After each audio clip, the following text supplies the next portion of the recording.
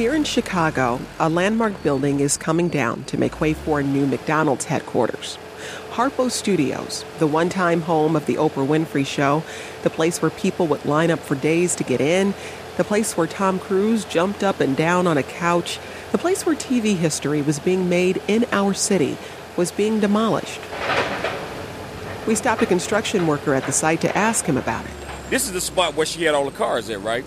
When she gave away those cars. I mean, everybody remembers that one, but, you got to move on. I mean, I don't know what's going to end up right here. I heard maybe something like a McDonald's or something else, but I'm really not sure. But, yeah, it is kind of sad to see it go, huh? Everybody loves Oprah. Since we heard about the demolition, we've been talking to dozens of people that used to work at Harpo. It's just too sad. I can't see it. It makes me weep because it was beautiful. We had a beautiful time in that studio. I don't want to see it yet. I don't want to see it. It makes me really sad. Like, where did it all go? Like, who has the furniture? Who has my chair? Makes you feel a little old when they start demolishing the buildings you worked in. Good feeling. Thanks for bringing that up, Jennifer. Doing my job, Debbie, just doing my job. I feel it a little differently. I feel like I would be sad if I had to drive by the building and the McDonald's logo was there instead of Oprah's name. That would break my heart. Have you been back to the site since the demolition, or? No. I guess a part of me just hasn't wanted to go by there. Why? I don't know. It's just... It was a time. And then seeing the building gone, it's like that time is over. In our interviews with the former Harponians, that's what they call themselves, for them, even though the show ended 5 years ago, the destruction of Harpo Studios somehow makes it feel like the show is really gone and that the era of the Oprah Winfrey Show is now officially over. Now, the beginning of that era, the moment when Oprah first said, "Hello," that was in 1986, 30 years ago this year, when her talk show officially went national. By the show's finale in 2011, it was aired in 145 countries and watched by over 40 million viewers a week in the U.S. alone. Today's daytime superstars, Ellen, Drs. Oz, and Phil, they now average about a tenth of that. Hello! There are so many different chat shows, cable channels, and internet personalities today. The media pie has been sliced into so many different pieces that there will never be another daytime television show as big, as important, or as nationally influential as The Oprah Winfrey Show. She mentioned a book title, and it became a bestseller. She landed the interviews that no one else could get. Her message of spirituality and empowerment impacted millions. With an hour-long daytime TV show, Oprah built a powerful brand. She made billions, and as CNN, USA Today, Forbes, and Time magazine all proclaimed, she became the most powerful woman in America. From WBEZ Chicago, this is Making Oprah. I'm Jen White, and I'm a host here at WBEZ. I've spent my career working in radio and television. I've also, like a lot of people, watched a ton of Oprah over the years.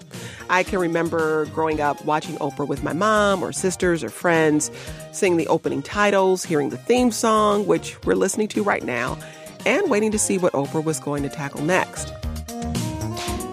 Now, we all know that Oprah is an unprecedented TV success. She's called the most influential woman in America, I know. But how did she do it?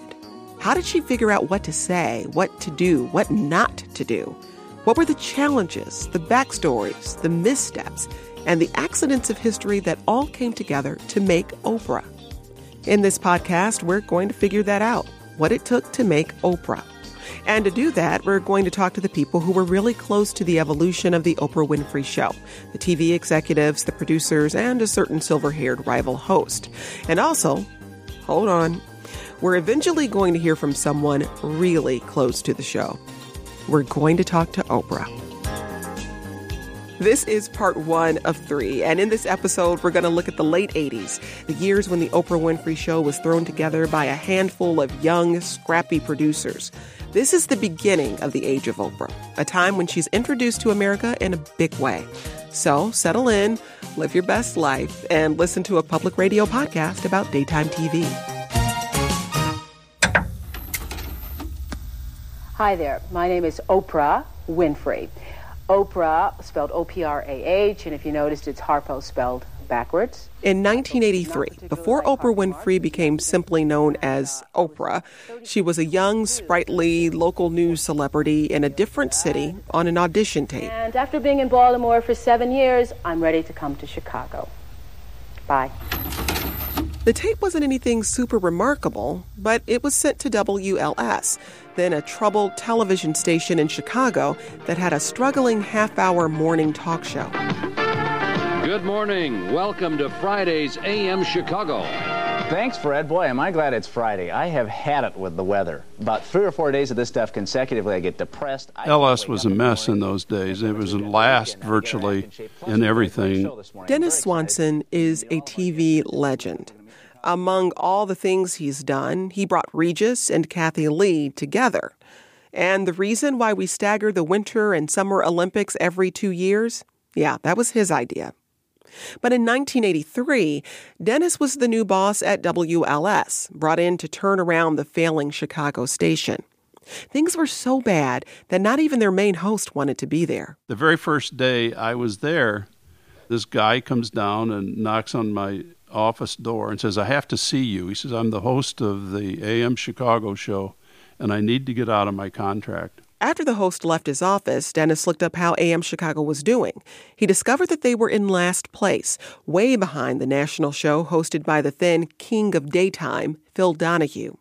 AM Chicago's host came back to Dennis's office. I said, "I got great news. I'm in a good mood because I got promoted, and so I'm going to let you out of your contract. It's not something normally I would do, but you're free to go."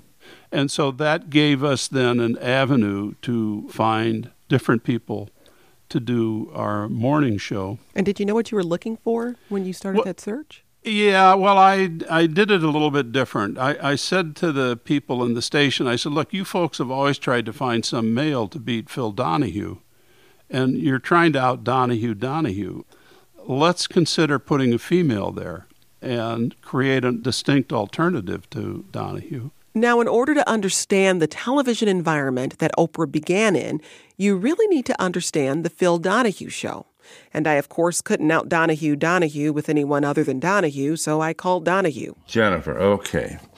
All right. So just to get started, Mr. Donahue, we've talked to a lot of people about what it takes to produce a daily talk show. What do you think the biggest challenges are?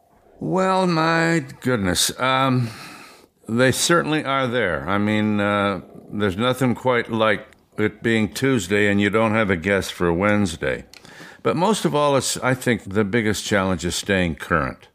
We had to make them mad, sad, or glad, or we would not survive in Dayton, Ohio. Way back in 1967, Phil Donahue invented the format that would conquer daytime television. In a suit and tie, glasses, and a helmet of silver hair, Phil strolled through the studio audience with a mic in hand, tackling any controversy. We were very different. Nobody's program on television at that time was doing this kind of material. Everything was either ha-ha, hee-hee, laugh, win a prize, spinning wheels, come on down. We had our first gay guy on in the first week of our show. We did the first show on AIDS. We did the first show on priest and the church scandal with pedophilia. I guess if you think I'm bragging, I am. I'm very proud, and so is everybody in our office. By 1974, the Phil Donahue Show was broadcasting throughout the country. The show's production was relocated to station WGN in Chicago, where it was simply renamed to Donahue. It was the big bang of American daytime TV. You want me to move? Oh, I'm in the way. Excuse me. Yeah. Oh, I'm upstaging you. Don't you just love these smooth shows? That's how you got out of Dayton, huh? These young men want to get married, and they're serious about it. Did you sleep with Madonna? These folks came to see the Donahue Show, and here we are talking about AIDS. Are you there, caller? Go ahead. Meet these parents, and we will continue to look at moshing when we come back in just a moment. The best shows were the ones where we had to fight the audience off, where a community developed between me and the guest and the audience. And it was a wonderful ride. I would wish it on anybody I love. Donahue walked around the audience. He took calls. He wanted your opinions. He invited Americans into a conversation about topics that weren't typically discussed on TV. We did a program in one of the early weeks that we were on the air on the anatomically correct doll. So the male doll would have this little tallywhacker between his legs. And I held the doll up. And I said, "Do you think this is objectionable for children? If you do, call Baldwin 65444. If you do not, call Baldwin 77444. Well, the entire Baldwin exchange went out and it collapsed. And then the telephone company was panicked. I mean, people couldn't call an ambulance. I mean, it's not funny. You can really... That's what got us here. Anyway, back to 1983. Donahue is still sitting at the top of daytime, based out of Chicago. There's really no competition. Meanwhile, Oprah Winfrey is in Baltimore on a local talk show. Her producer was Debbie DeMeo. A producer is someone, in my estimation, who's always trying to figure out what to do when everything falls apart. So they're the person with a plan. They're the person who knows what to do when there's a live fire going on, and also the person that kind of creates what the future is going to be like. Eventually, Debbie DeMeo would become one of the most important people in the evolution of the Oprah Winfrey Show. Are you a racist? Whether you're black or white, race relations expert Dr. Charles King says you probably are. In the early 80s, Debbie helped produce a show that Oprah was co-hosting called People Are Talking. And I remember in those days, because Oprah had a co-host, he would tap her on the leg when he allowed her to speak. So she didn't get to talk as much as she wanted to. Join us on Channel 13's People Are Talking all week long at 9 o'clock. It was a good experience for her, but it wasn't where she was going to shine. Debbie eventually left Baltimore for Chicago to start a new, better-paying job at WLS. She was working in the program department right when Dennis Swanson took over the station and was on the hunt for a new morning host. She came down with a tape, and she said, "I understand that you're looking for somebody to do the AM show, and I want to give you this tape." She says, "Not a real good tape, but this woman is really good, and you should consider her." In this interview from 1987, Oprah talks about this time when she's in Baltimore and Debbie's in Chicago. She called me and said, "They don't have a host here." I said, "What do you mean they don't have a host?" "The host is leaving. You should send a tape." And I went back to Baltimore to pack up my stuff, went over to Oprah's house and said, "Okay, this is what you've always been talking about." Because for about a year before that, she said her dream was to live in Chicago. She wanted to live in Chicago. And I, was one of those people who lived my life saying, well, if something comes up, it does, and if it doesn't, that's okay. So Debbie essentially is the one who cued me into this job and would call me every night from Chicago saying, well, listen, they've got 7 other tapes they have to look at, but I think you're going to hold up. You're looking good. You're looking good. Hi there. My name is Oprah Winfrey. Oprah, spelled O-P-R-A-H. Dennis wasn't really that impressed by the audition tape, but Debbie's endorsement convinced him to fly Oprah in for an in-person audition. He brought her in on a Saturday, brought in a crew, put her on set, and staged a mock AM Chicago show. Well, how did she do? Oh, my goodness. I'm sitting in my office watching this audition, and I'm thinking to myself, oh, my goodness, Dennis, you can't be this lucky. This woman is unbelievable. Oprah was such a natural in front of the camera that it was all Dennis needed to see. He invited her upstairs to his office and offered her the job. Finally, she said to me, "Do you have any concerns?" And I said, "No, not that I can think of." And she says, "Well, I'm black." I said, "Well, I think I have that figured out." So I said, "We're over that hurdle." She says, "I'm overweight." And I said, "Well, so am I, and so are many Americans." I said, here's the deal. If we get this thing worked out, I don't want you to change a thing. I don't want a new hairdo. I don't want a weight loss. But I said, now that I think about it, I do have a concern.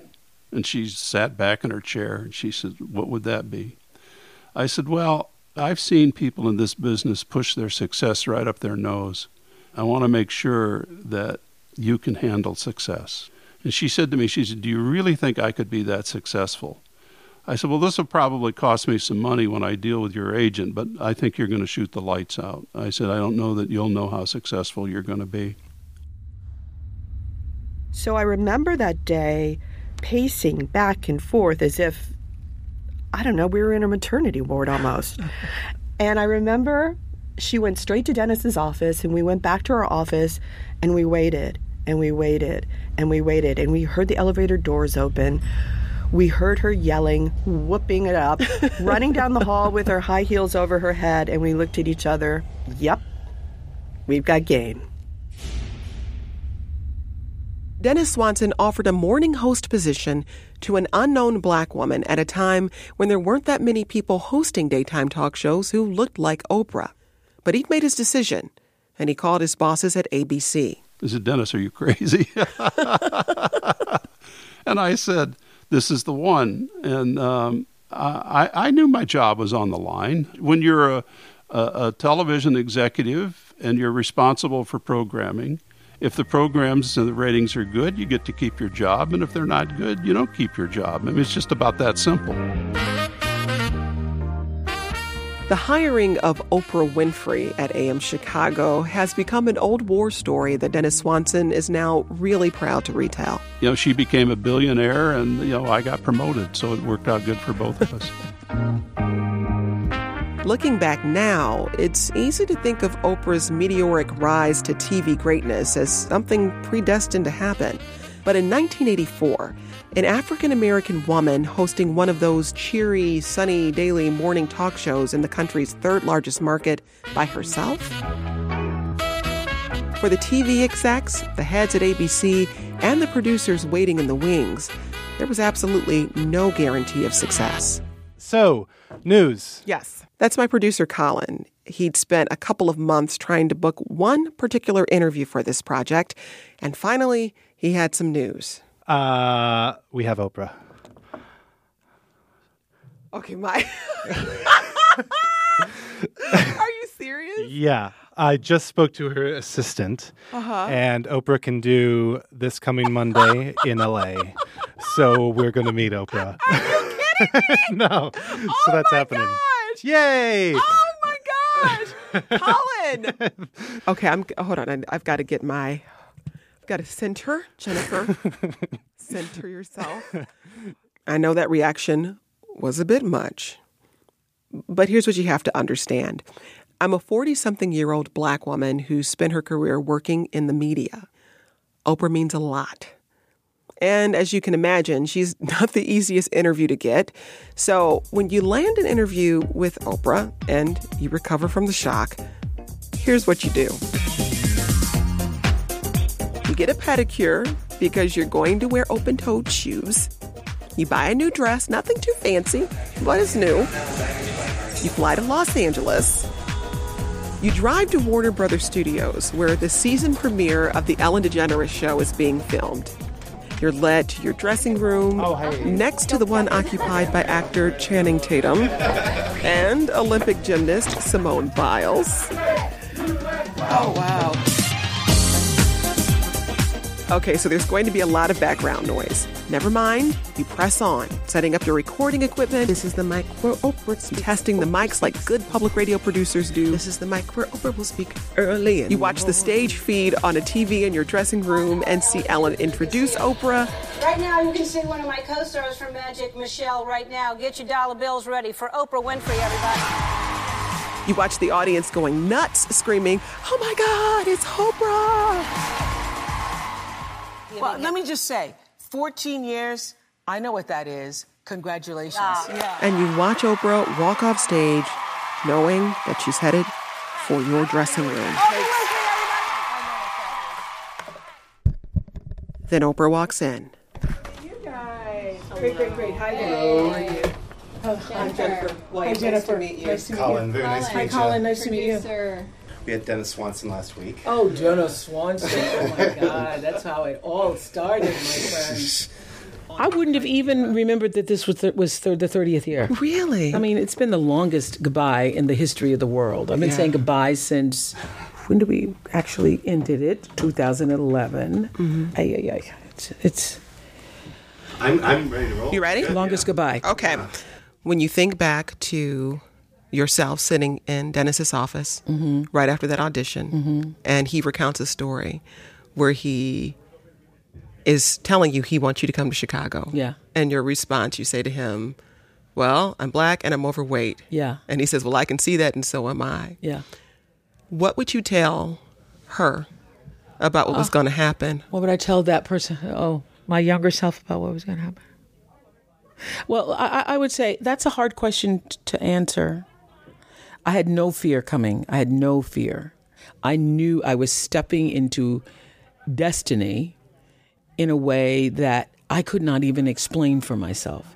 I did not think it would become what it did. I did not think, oh, I'm going to be famous or I'm going to have a national talk show. Everybody knows that there's a time that comes in your life when where you are is no longer where you're supposed to be. And that is what I knew about Baltimore. Because for me, life has always been about growth. Next, Oprah blows into Chicago, goes head-to-head with Phil Donahue, and conquers daytime.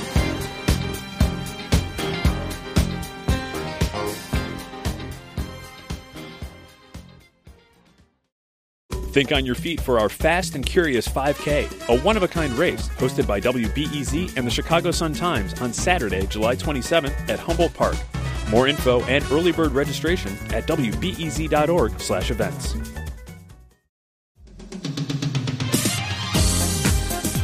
This is Making Oprah. I'm Jen White. When we left off, I had just sat down with Oprah Winfrey. After TV executive Dennis Swanson saw her audition, he was absolutely positive that she was the right person to host AM Chicago. But Oprah was equally sure that Chicago was right for her. I will say I manifested Chicago. I didn't like the idea of trying to move around New York. It wasn't energetically palatable for me. I thought, I will be suffocated here. No grass, no trees. I realized that although LA was the second market, I was the wrong minority at the time, and I was not going to be able to break that barrier. DC was out of the question because every single major affiliate, CBS, NBC, ABC, already had their black institutional host. I knew I wasn't going to crack that. So by a process of elimination, I decided Chicago.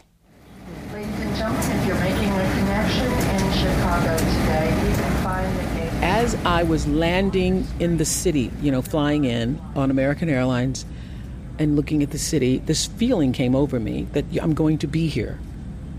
And I remember tearing up, like I'm going to be here. It felt like, I used to say at the time, this will be my Tara, and I will call it home. This will be my home. And I felt that way for years. Every time I would fly from anywhere and fly into O'Hare and see the city, I had that feeling of, this is where I'm supposed to be. Good morning, everybody. I'm Oprah Winfrey, the new host of AM Chicago, and I am thrilled to be here. It is a star-studded, hour-long live Rose Bowl party next on AM Chicago. Oprah made her debut at AM Chicago in January 1984. Within months, Oprah catapulted to the top of the Chicago market. Ratings soared.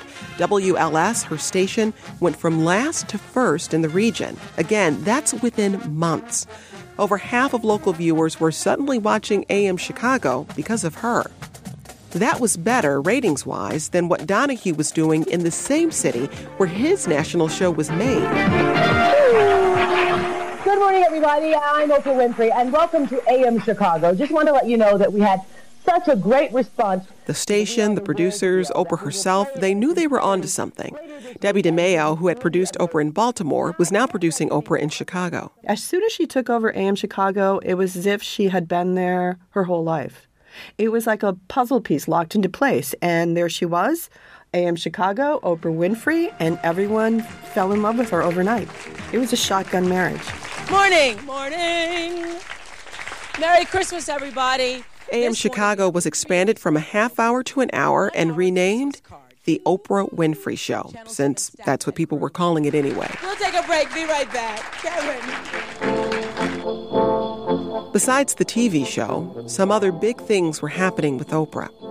At Christmas in 1985, the movie The Color Purple was released, with Oprah co-starring as Sophia. All my life I had to fight. I had to fight my daddy. I had to fight my uncles. I had to fight my brothers. But I never thought I had to fight in my own house. I love Harpo. God knows I do. But I kill him dead before I let him beat me. The Color Purple was a big deal. Not only could this local talk show host boost some local TV ratings, she could act. You will never forget The Color Purple. And I mean Oscar-nominated act. The nominees for performance by an actress in a supporting role are Oprah Winfrey in The Color Purple. This was the rest of the nation's first introduction to Oprah Winfrey. Meanwhile, behind the scenes of her success with The Color Purple, contracts were being drawn up to take her local show national. Oprah chatted about the move with the film's director. Don't know if you've heard of him. And I remember saying to Steven Spielberg at the time, I'm going to go. I'm not going to be here for the next few days. He said, oh, what are you doing? I said, I'm going to go sign this contract that I'm going to be doing a talk show. What kind of show? He says, is it radio? Is it? I go, no, it's like Donahue, but only it's me. He said, okay. So it was just this casual chat between Oprah Winfrey and Steven Spielberg. Oh, you're launching a national talk show. That's nice. And that was just it. Back then, if you're going to go national, King World was the syndicator to go with. You might recognize their credit jingle here.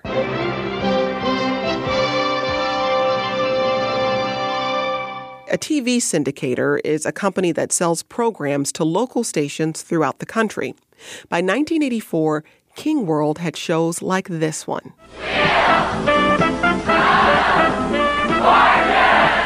Hi, I'm Pat Sajak. And this little show. This is Jeopardy! The distribution rights to those coveted game shows gave King World some real bargaining power with local stations. Now, I hate to keep harping on about this, but this is 1986. We all know that Oprah eventually became the most influential TV host in America, but back then, there was no guarantee of success. There were plenty of doubters. Remember, Oprah herself asked Dennis Swanson whether he was sure that an overweight black female host would work in the Chicago market, much less the rest of the country. But King World salivated at what she had done to turn around AM Chicago, and they pushed the local affiliates for her hard. And in September 1986, the Oprah Winfrey Show was cleared in an unprecedented number of cities, 138 markets across the country. Oprah still gets a little excited about that first national show. So the show was nationally syndicated on September 8th, 1986. So tell me how you felt on September 7th. Actually, I wrote in my journal the night before, gee, I wonder how my life will change. The word syndication meant you'll be in some other cities, but it really didn't register to me the level of influence, power, and dynamism that the platform would offer. I had no idea. Well, the very first episode of the show was a bit of a hellish experience. Alan Rakuten was a producer brought in not long before the national debut. We started trying to book people, and we were calling people saying, hi, we're calling from this brand new show. It's called The Oprah Winfrey Show, and this woman came from Baltimore, and then she came to Chicago, and blah, blah, and people were like, yeah, okay, thanks, bye. The Oprah empire doesn't exist yet. Back then, it was really a small group of people that were making a local talk show. And as their national debut got closer and closer, they were struggling just to book a guest. We had in our mind, mistakenly by the way, that we wanted a celebrity, that we thought a celebrity was the be-all, end-all answer. So we tried and tried celebrities, and we had become obsessed with Don Johnson. And we sent Don Johnson a mink teddy bear. We had these really cool sunglasses made for him.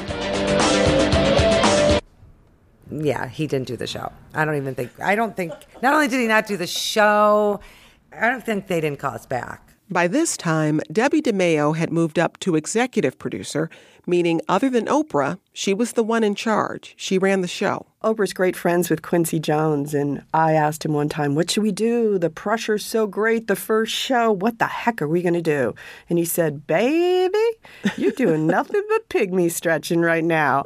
And I didn't know, what do you mean pygmy stretching? And he said, you're just taking something small and trying to make something out of it. Because we had no one. We had nothing. So literally in the 11th hour, there was a woman named Margaret Kent who had written a book called How to Get a Man to Marry You, was her book. And that was the show we did. And, Oprah started it with the, famous clip of, welcome to the very first Oprah Winfrey Show. Thank you. I'm Oprah Winfrey, and welcome to the very first National Oprah Winfrey Show. And I've seen that clip now, 100,000 times. Oprah Winfrey Show.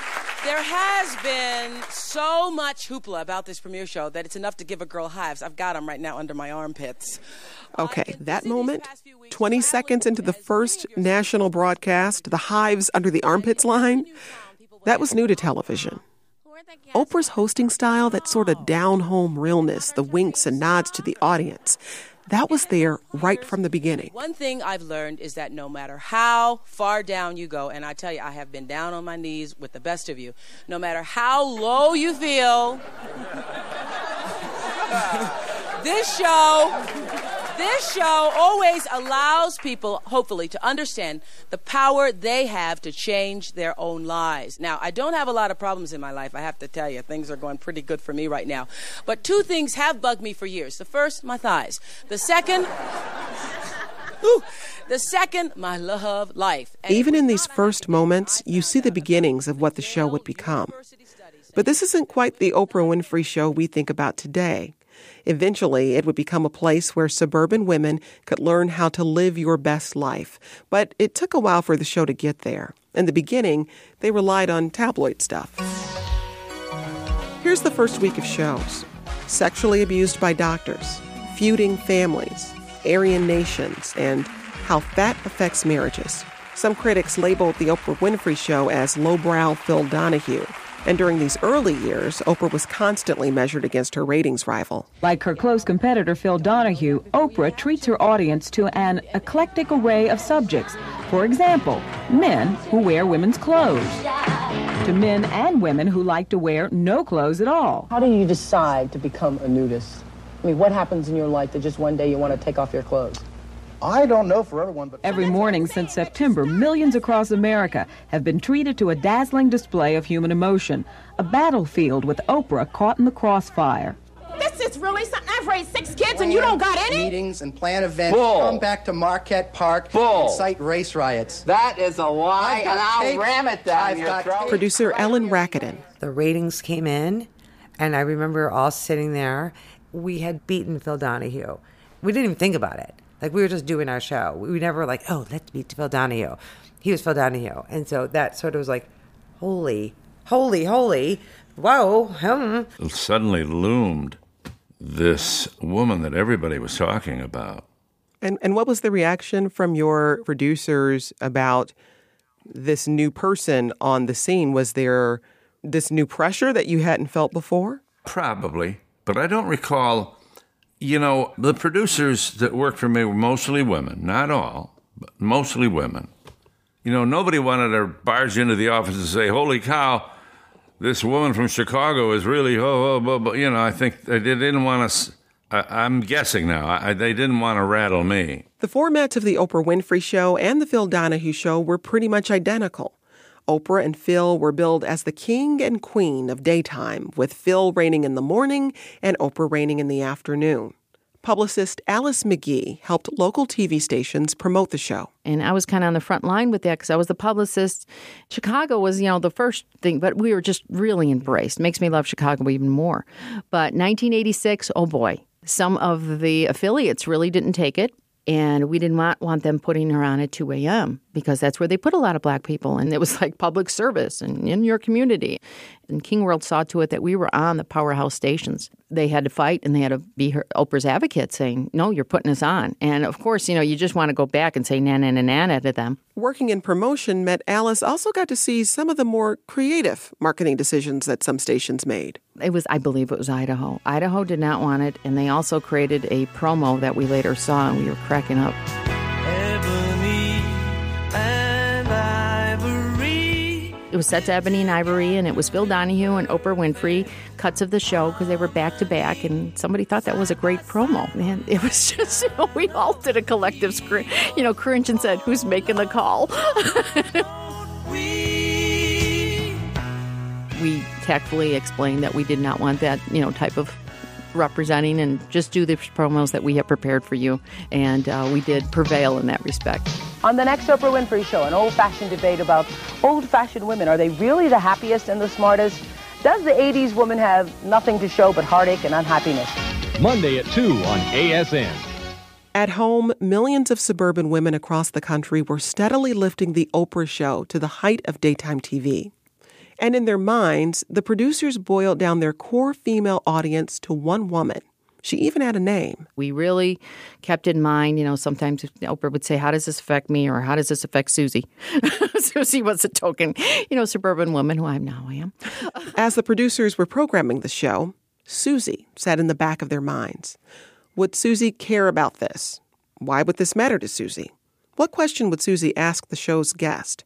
Imagining Susie, the kind of show she'd want to see, it was working. Towards the end of 1987, both Donahue and Oprah were reaching a daily audience of 9 to 10 million viewers, most of them suburban women. The dream team, Dion, Patty, and Gladys, here they are singing Superwoman.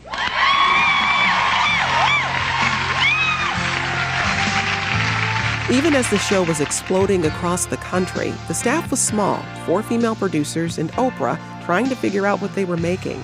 And according to Oprah's small early team, the success of the show in the late 80s wasn't because they were this well-oiled machine. Early in the morning. There was no strategy, there was no plan, there was no formula. And we were just making it up as we went along. Publicist Alice McGee. And there was never any proactive publicity. It really just took hold of itself on its own. And it was the easiest job in the world. In some ways, because she was natural, she was who she was. I didn't have to sell her. Well, the show has always been and always was a reflection of where we were as the producers. And there are mostly women producers, so I'll often refer to us as women people. I want to be inclusive of the few men that we're also producers. But we mostly relied on the instincts of the women of that show. That's why those early shows were all about finding men, dating white-collar men, blue-collar men, Alaskan men, because that's where all the producers were. It just followed wherever we were in our lives.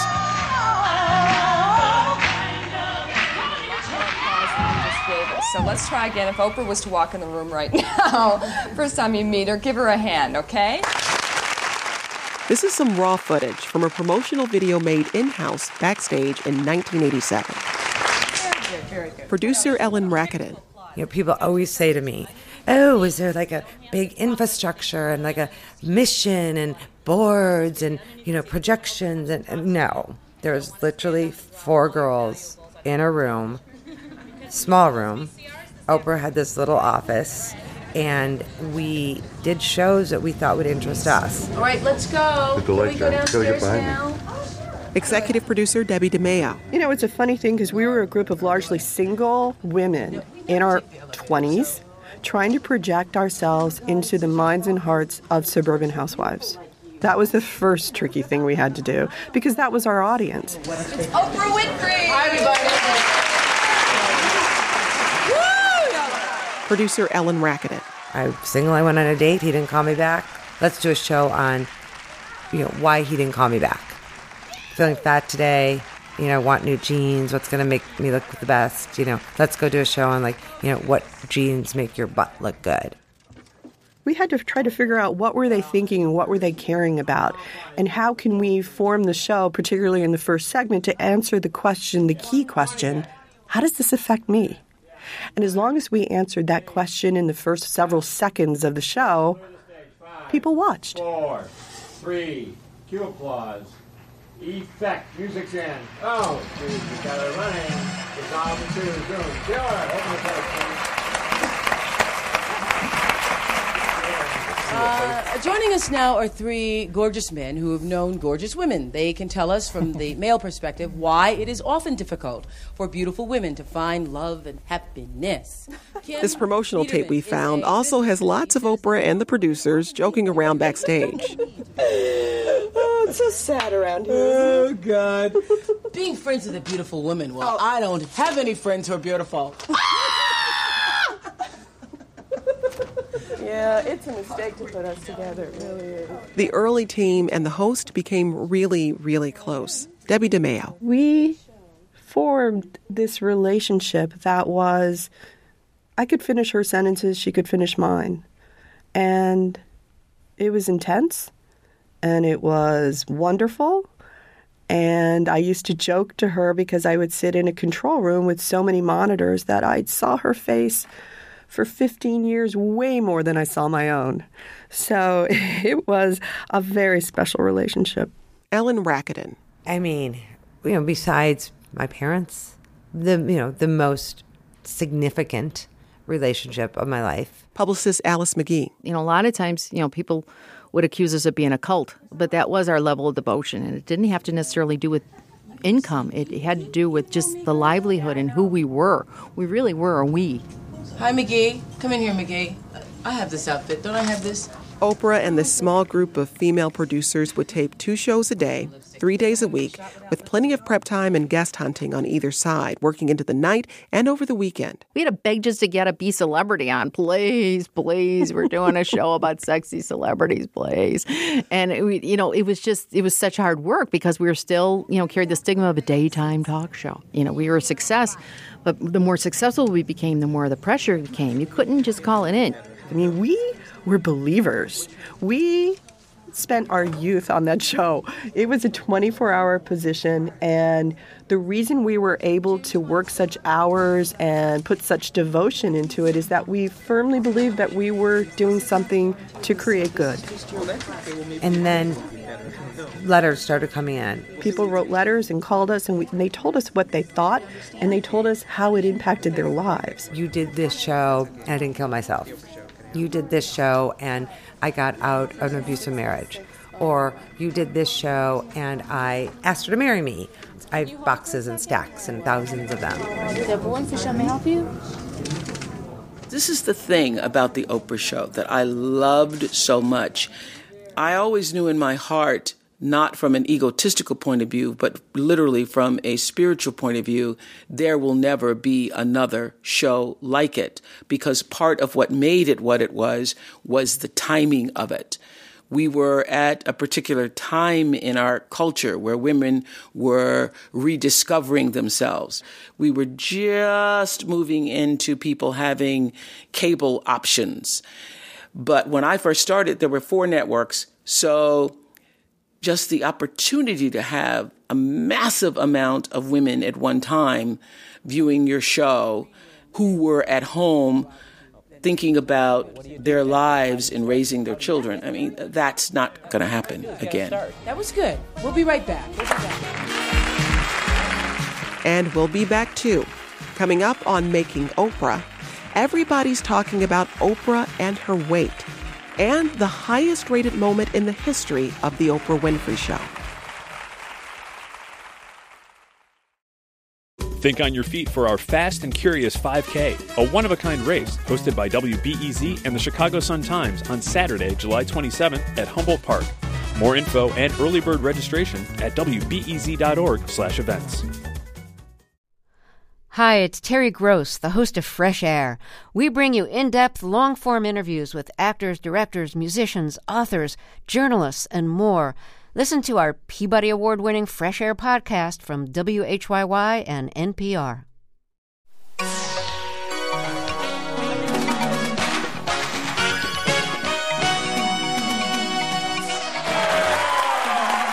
From WBEZ Chicago, this is Making Oprah. I'm Jen White. From the very beginning, so much of the buzz about Oprah centered around how this new host looked. Besides how her hair looked that day, the tabloids became obsessed with Oprah's weight. And Oprah herself would regularly bring it up on the show. Those of you who are just getting the show around the country, I am one of those people who has dieted and gained and dieted and gained. And since I started dieting, have gained 70 pounds. A People magazine article from August 1986 describes Oprah as, quote, 200 pounds of mirth and girth in designer gowns. All that scrutiny is something that Phil Donahue never had to deal with. And the attention seemed to have an effect on Oprah. This is a very personal show for me because I have received thousands. You wouldn't believe the letters my office has received. Hundreds of calls every day, and every place I go, out on the streets, airports, people screaming out of buses. They've all been asking me the same question over and over. Hey, Oprah! Okrie girl! How'd you lose all that weight? In November 1988, the Oprah Winfrey Show aired an episode called Diet Dreams Come True. Oprah had lost so much weight that she felt like she had to do something to acknowledge it and flaunt it. Now, this is me in 1981 in Baltimore. That's me, the big-headed girl with the afro there. That is the last time I was in the Calvin Klein size 10 jeans until today.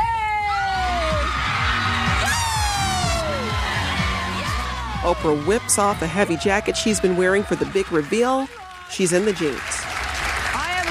As of this morning, 67 pounds since July 7th, 67 pounds and 30 inches from my bust, my waist, and my hips. Later in the show, Oprah pulls out a wagon loaded with 67 pounds of animal fat, which producer Alice McGee had collected from butchers around Chicago. This is what 67 pounds of fat looks like. I can't lift it, but I used to carry it around every day. And when you talk about making yourself the best you can be, I wonder what was happening behind the scenes during that process. Was there any concern about bringing that to an audience, about the pressure it put on her? Oh, absolutely. It was like mixed feelings. We were so happy for her because of the weight loss, but it didn't make her any more, any less. Either way, she was always loved. Oprah lost the weight on a rigorous exercise regimen and 4 months of ingesting almost nothing but Optifast, a protein powder mixed with water. She really did starve herself. And in our office, that was really, it really took discipline. I would think she'd have to go to an altered state because we constantly had food. On that episode, Oprah shared a journal entry with the audience. So, what is the bigger issue here? Self-esteem. For me, it is getting control of my life. I realize that this fat is a blocker. It is like having mud in my wings. That will happen this year because the bigger issue for me is going to be making myself the best I can be. Now, that is why I went on the diet, because that show, now known as the Wagon of Fat episode, made a mark. Even for Oprah, the ratings were huge. People were talking about it. But looking back, Oprah doesn't feel so great about it. Looking back, I got to tell you, it's really hard for me to watch because you can see that my ego is on flamboyant display. The Wagon of Fat episode is a complicated and fascinating moment for Oprah and the show, one that feels like it says something about her and the show and her viewers. Now, Oprah's relationship with her audience was about authenticity, relatability. Oprah announcing she had hives under her armpits. It was also about self-realization and empowerment for women. But with suddenly everyone paying attention to Oprah's weight loss, it wasn't so clear what message she was sending. Is it saying, I lost weight, other women should too? Was it just a very public celebration for a woman who had privately struggled with her weight for a long time? Was it saying, I'm comfortable in my own skin and I want it to be healthy? It's hard to tell. The Wagon of Fat episode would become and remains the most watched episode in the history of The Oprah Winfrey Show. About half of the total U.S. daytime television audience watched it. Half. In the end, that means the most watched moment in the history of the show is a big regret for Oprah herself. Here she is talking about it over 20 years later on one of her network's self-help shows. The ego was my belief that being in those Calvin Klein jeans made me worthy as a human being or more valuable or made me better. And so I have had to pay the price for that moment over and over and over. I literally handed to the world on a fat wagon platter the story of, is she fat, is she thin, is she fat, is she thin? Within weeks of her big weight loss reveal, Oprah began putting the weight back on. The "is she fat, is she thin" tabloid headlines kept coming. Why did people care? One of the key elements of her success was the fact that for the very first time on the white noise of television was a person who went forward and spoke about their flaws. And that was kind of unheard of back then. Executive producer Debbie DeMayo. She was the person who admitted that she was a foodaholic and that night she had taken some frozen hot dog buns and poured some maple syrup over them and ate them. She admitted that. And I remember when she said that, there were gasps from the crowd and people at home were just like shaking their heads like, I can't believe she said that. But their second thought was, oh, geez, I've done something like that too. So the very fact that she was smart enough and vulnerable enough to put herself out there, I think was one of the key recipes to her success. Oprah's truthfulness with the audience, from what it said on the scale to what was going on in her head, it solidified her connection with the viewers. People are always connecting to themselves when they see anyone they like, on television in particular, because it is the medium that is in the space with you. So the secret to being good on television is finding a way to find the truth of yourself, to be the truth of yourself. Because what people are relating to is what they see in themselves. So it wasn't me trying to relate. I've never tried to relate to anybody. I have the gift, I would say. I call it a gift because the very first time I interviewed Jesse Jackson, I was 19 years old. And Jesse Jackson said to me, "You have the gift. You are on television exactly the way you are off television. That's a gift." It's that gift that puts Oprah in first place by the end of the 80s. By 1989, Oprah had beaten or tied with Phil Donahue in most markets. She had only gone national 3 years earlier. On top of that, Donahue had pioneered the art of daytime TV, and he had a 20-year head start. But by the end of the 80s, on stations that had both Oprah and Donahue, Oprah beat him 95% of the time. I think she just bursted on the scene, probably more maturely shaped at the beginning than I was. I had a lot to learn. I mean, I grew up on my show. You know, I remember Gloria Steinem looking at me on the air and saying, "Children in this country get too much mother and not enough father." And I thought, holy cow, they're talking about me. And I remember I hired the first black person for our office because she had the biggest afro. These are some of the superficial things that this Catholic liberal was going through. I really think many of the women, not black and white and brown, watched Oprah and, you know, they knew what she meant. And I think there was a lot of head nodding up and down. Yes, yes, yes, for the women at home. Oprah Winfrey! Hi, everybody.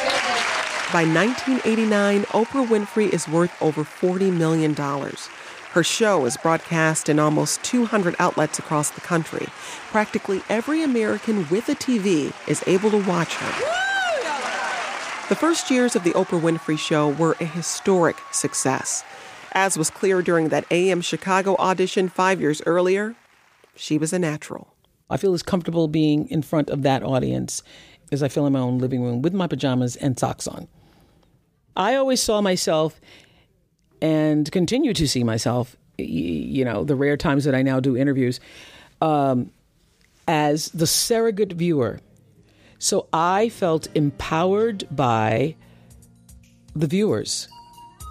you want to get me weeping is for me to think about the viewers. The viewers are my people. Next time on Making Oprah, the show gets new digs. You saw the dream. First, we saw it in the ratings, we saw it in the show getting bigger, and here was a physical manifestation of that dream. Things get spiritual. But that word spirit just seemed to throw everybody. And so from news directors and viewers alike, we got questions like, what, are you doing religion now? The stakes get raised. And I went to my hotel room and the phone rang. And it was a man, and he said, "This is the Klan. We're going to kill you." Click. And Oprah gets some competition. I was feeling the pressure of Geraldo Rivera. Making Oprah is a production of WBEZ Chicago. I'm Jen White. The producer is someone who is now permanently on my Christmas card list because he got me in the same room as Oprah, a man that's right now living his best life, Colin McNulty. The executive producers are Ben Calhoun, who's had I'm Every Woman stuck in his head for weeks now, and Joel Meyer, who urges you to call the Baldwin Exchange if you think this podcast is objectionable to children. If you do, call Baldwin 65444. If you do not, call Baldwin 77444. Some of the audio in this episode comes courtesy of Harpo Incorporated. The show was mixed by Joe Dassault. Our digital editor is Trisha Bobita, and our intern is Annie Nguyen, who has watched quite enough Oprah by now. And make sure you're subscribed to Making Oprah on iTunes or wherever you get your podcasts. If you've enjoyed this WBEZ podcast, you might want to check out Nerdette, where they nerd out about pop culture, books, TV, movies, anything and everything. Before we go, we told you what you do when you land an interview with Oprah. Well, there's this other thing you do too. Let's see if she picks up.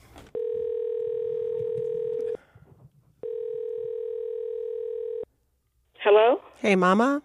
Hey. Hey, how are you? I'm doing okay, just looking like a dust ball. I'm out here trying to clean the garage. Oh, my. Dust ball. Well, be careful with that.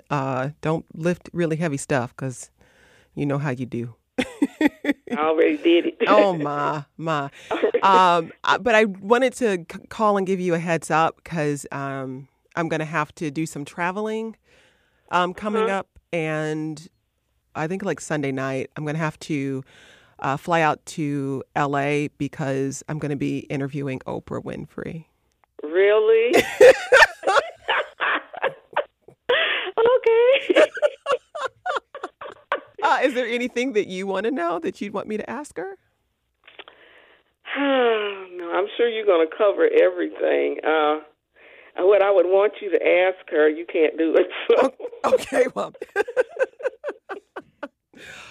Oh, boy. Well, thank you, Mom. And I love you. And I will give you a call a little later on.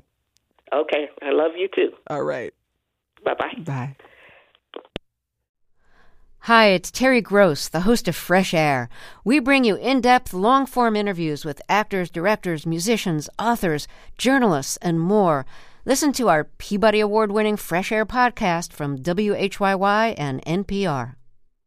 Thanks for listening to the news live on WBEZ and NPR. The WBEZ stream sounds great in the kitchen on your smart speaker and anywhere on the WBEZ app. Listen every day.